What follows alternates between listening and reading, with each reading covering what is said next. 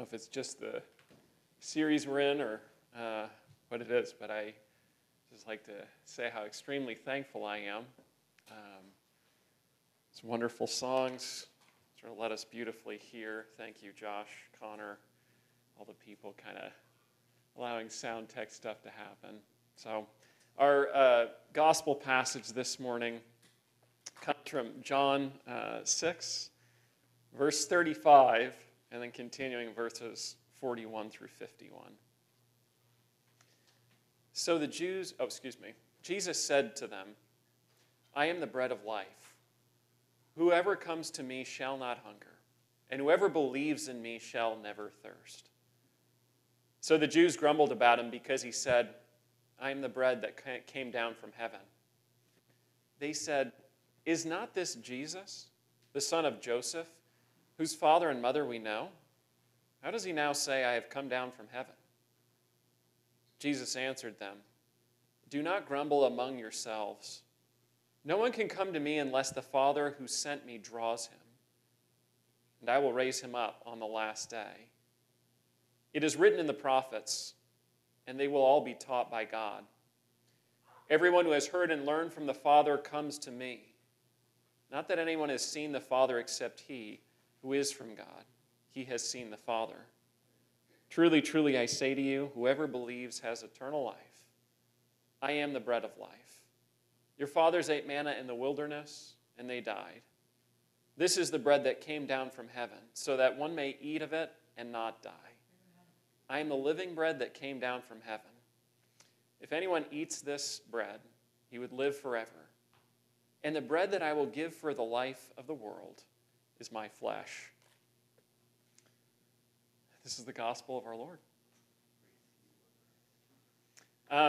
So these past 3 weeks, we've been going through I'm just curious, is that? Okay, it is up there.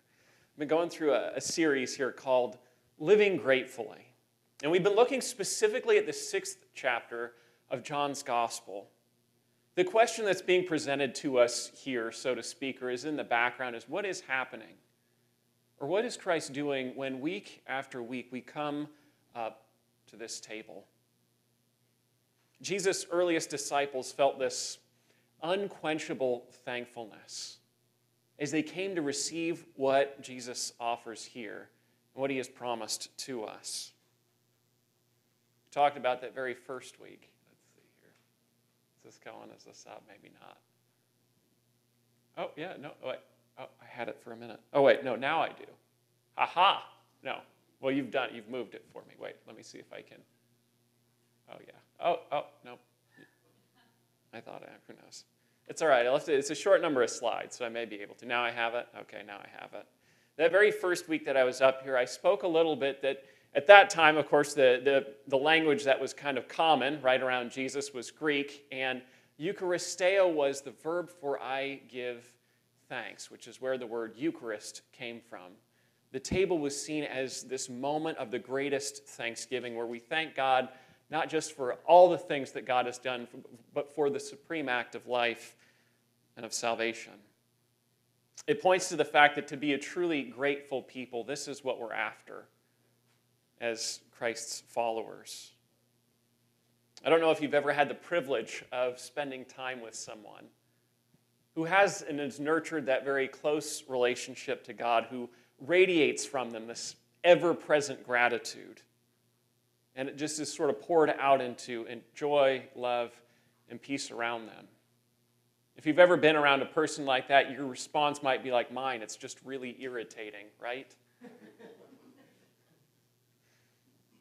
If you have, then you know that God is good for the promise that he makes in this table. And if God has called you here this morning, and indeed if you are here, God has called you, then Christ is seeking to make you into exactly that kind of person. So I hope that you'll continue with us for these final 3 weeks as we pray that this time the Spirit of the Lord continues to do that work in you. Oh, there we go. Sorry, we usually have something going there, and it's not. We began that first week. John 6 opens with the feeding of the 5,000. And what I used was that image of Folsom Lake, that in the driest and the most barren areas of our life, where you could call them the hungriest areas, God's sure and steadfast provision provides for us. If we're willing to offer up our insufficiency, what I called all or nothing, Christ will take that, and with his own life, he'll break it and bless it and make it multiplied to be more than enough for what we need in the moment and for the journey ahead. Then last week,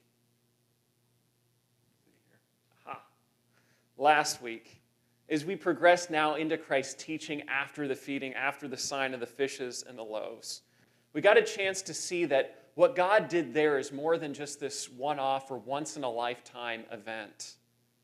The fear that can so easily wrap around us will convince us that while God provided for us in the past, maybe God won't come through this next time. I was reminded of the words from Psalm 78:20, which is of Israel in the wilderness, and it says, "True, God provided for us water from the rock." Right? This is after imagining Israel after they were needing water in the desert, in the wilderness, God provided it. But the second half of that verse, but can God provide bread or meat for his people in the wilderness? Which I can't tell you how many times I've been in that same place. In fact, on Friday, I was having a conversation with Pastor Jeff that was exactly in line with that. I'm sure he wanted to just hit me upside the head. God had provided to me, which he pointed out in the past, sufficient to me, and I was worried about something that was upcoming. Can God provide bread and meat in the wilderness? We indeed have to make those decisions all the time and are trying to use guidance, but God's sufficiency will always provide in our insufficiency. Pastor Jeff pointed out, I love this sort of imagery here, that in the same way that at least since the fall or since Genesis 3, fruit, and many of us were kind of in that season, right? It bears once a year, and sometimes just for a few days. But Jesus takes that image of fruit which is here today and gone tomorrow, the grasses of the field, and he instead provides us an image of bread. Something that we can take from the harvest, but can be with us year-round as a staple. And in the very same way, he's making a promise that the tears, the sorrow of our lives, that he'll take our sickness, our blindness, our foolishness, our sin, and working with the toil and sweat, in the same way we make bread, so he'll take our easily perishable bodies and make them up into everlasting life in him. Now, as we continue this lesson on communion, Jesus has addressed our emptiness, he's addressed our fears, and he seeks to remove the next obstacle to deepening our faith. Ignorance of knowing what the truth is. Because knowing the one who is truth changes our mindset, and it changes the way that we work through making decisions in our lives. To kind of set us up here for the final 2 weeks in John 6. You know, many of us, we make decisions intuitively throughout the course of our lives based on what we know about who we are, based on what I know about who all of you are and the world around me. For instance, 3.5 years ago, when I received the invitation to come up to Cordova Church of the Nazarene to be the associate pastor, I made a decision to accept or decline that invitation based on where I was at the time, banning what I was doing, who I was doing it with, and what I understood the situation up here to be. Now, if I didn't know the truth of the situation up here, let's just say that everybody up here hated people from Southern California, or this church was a crazy cult, or I didn't have a place to live, then trying to make that decision becomes much more difficult. Or discerning it becomes kind of impossible. It's more just flipping a coin at that point. Knowledge of the truth is critical. This is called the narrow gate here. This is sort of the image. But knowledge of the truth is critical in every decision that we can think of. Whether it's, can we afford to purchase this house? Will our kids get a good education at this school? Is this neighborhood going to be friendly to our family? Will I receive dignity and respect in this career, and will it be able to provide what I need? will this medical treatment, will we be able to weigh the risks and the benefits of it? I was thinking of speaking with, Andrew Murakami, who was just talking about his dad. And his dad recently went to the hospital. He's having a minor stroke. And he was talking about his mom. They come out, at that time, Pastor Steve wasn't speaking, talking all that much. And so they go out to Betty and they say, here's the deal. We have this medication.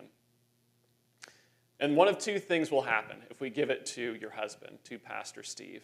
Either it's going to help him and it's going to relieve the blood clot or whatever's going on in his brain. And so the circumstances of what happened to the stroke will be a lot less severe.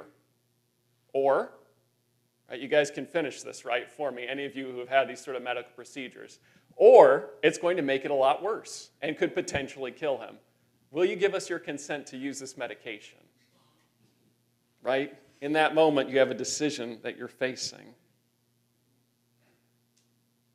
Maybe even whether or not this church is the sort of place that can nurture a vibrant faith in its members. All of these things can only be decided when you have as much knowledge of the truth as possible. And when I'm, of course, faced with these sorts of major decisions, I can oftentimes feel like I see good and bad in both or all of the outcomes or all of the possibilities there, that there's absolutely no clear-cut answer. I mean, you guys should just come and watch me at a supermarket when there's 40 different kinds of refried beans, just trying to make that choice. I feel a kind of decision paralysis. I'm reminded of the Apostle Paul's words that we only ever see in part or through a glass darkly. Especially for the bigger ones, if you're all like me, sometimes you feel like I just want some sort of divine message to help me make this decision. Whether it's a voicemail, an email, a hieroglyphic message, I mean, I'll take what I can get. It's often what we pray for, at least if we're not telling God what God needs to do. And, of course, it's right here in John 6 why Jesus came. Jesus, being the very bread from heaven that fills us and fulfills us in every way possible, is ultimately, somehow, what we're searching for in every decision, if we know what we're looking for. He is God's letter, his email, his message. But even better, because he is a person, our Lord, our brother, Redeemer, and friend. But if it's that simple, then why hasn't the world already seen and known it? And why don't my decisions always feel so clear-cut and easy? Well, as for the world, Jesus says in John's gospel, it's in the darkness. And as for me, well, I live in the world. If you've ever been in a dark room, you know how difficult it is to see the truth of what's around you. A coat rack can look like an intruder. And all that clutter that's left on the floor looks like an open pathway for you to trip and stumble over as you're trying to make your way wherever. Me, it's probably to the bathroom in the middle of the night, you know. Jesus is the truth. He is the true bread that came down from heaven. But when I see that truth, having lived so much in the darkness, I'm nearly blinded by it. I shrink back away from it. Like the crowds, when Jesus says, I am the bread that came down from heaven, I grumble. Why? Why do the crowds and I have this response? Because you hear in this passage that Jesus isn't just saying that it's his teaching or his wisdom or even his power that's the gift of true life. Rather, he, the very man, Jesus, the son of Joseph and Mary, the carpenter from Nazareth, the itinerant preacher, he is the bread of life. They grumbled might be one of those great biblical understatements. Jesus, being just like us, had constantly to make decisions in his life. But his decisions throw some contrast to my own. When Jesus decided where he was going to live, he didn't choose the perfected realm of heaven or a pristine and gated community. He instead chose the dirty manger the den of sinners and undesirables, the condemned hilltop. When Jesus decided what he was going to do with his life, rather than looking at salary figures or a happiness index or some kind of work-life balance, he chose to pour himself out, sacrifice everything that he had to many who would never be able to thank him or compensate him or even recognize what he was doing for them. When he made decisions about his health and well-being, he simply received and prayed that the Father's will would be done in him and through him. When he chose a place to worship, rather than looking at effective communication, worship leaders, worship attendants, he chose a place full of hypocrisy, the demon-possessed in the heart of heart. And finally, when choosing who he would spend time with, he didn't look to those who were widely admired or judged excellent, but he called friends and family those who betrayed, who abandoned, and who denied ever knowing him. When you think of this passage, why the crowds grumble and why I would, you can see it's all there. If Jesus himself is the bread of heaven, the life of eternity, then to partake of him is to gain the very mindset that he had.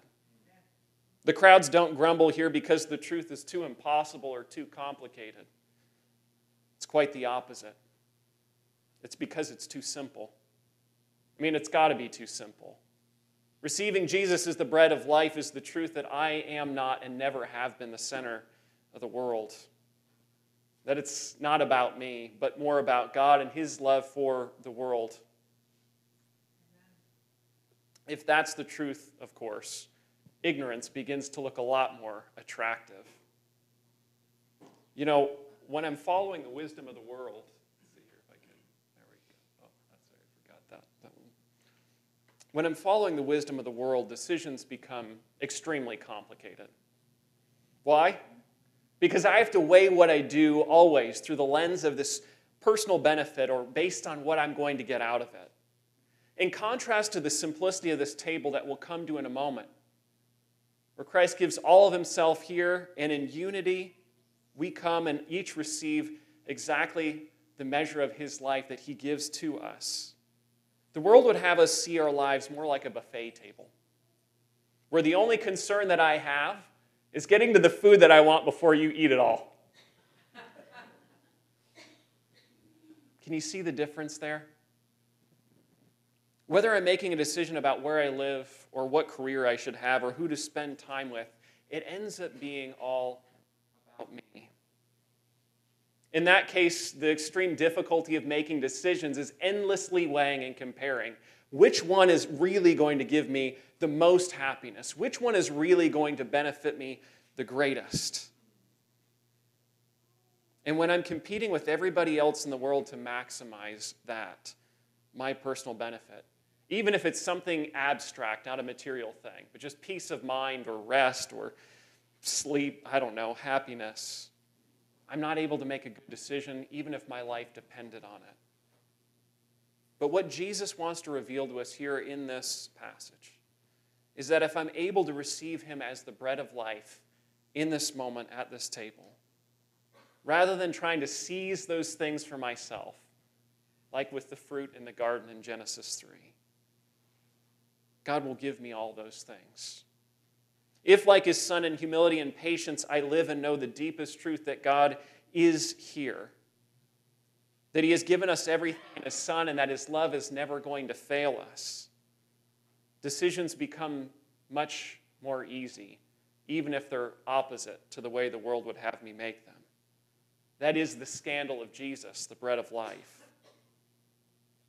When you start making these decisions through Christ, the true bread, and like he did, surrendering everything up to the Father, pouring yourself into those places, those peoples, those situations that don't deserve it, the focus shifts from what I'm losing to what God and his people are gaining now and eternally. And that always seems to be growing and overflowing. When you live like Christ, these decisions are simple, not because he gives you the magic eye to see the option that's going to benefit me the greatest, but because he gives me the gift of his mindset, which shows me that the real decisions, the weightier decisions in my life, the ones that will impact and transform me the most are really the question, whom or what can I pour myself into? And how will I be able to serve those around me? Not just someday, but today, and the answer is almost always already clear and present before us, if we're willing to see it, just as Christ himself is present in the faces of others around us in need. As unworthy as I am, and this place is, there we go.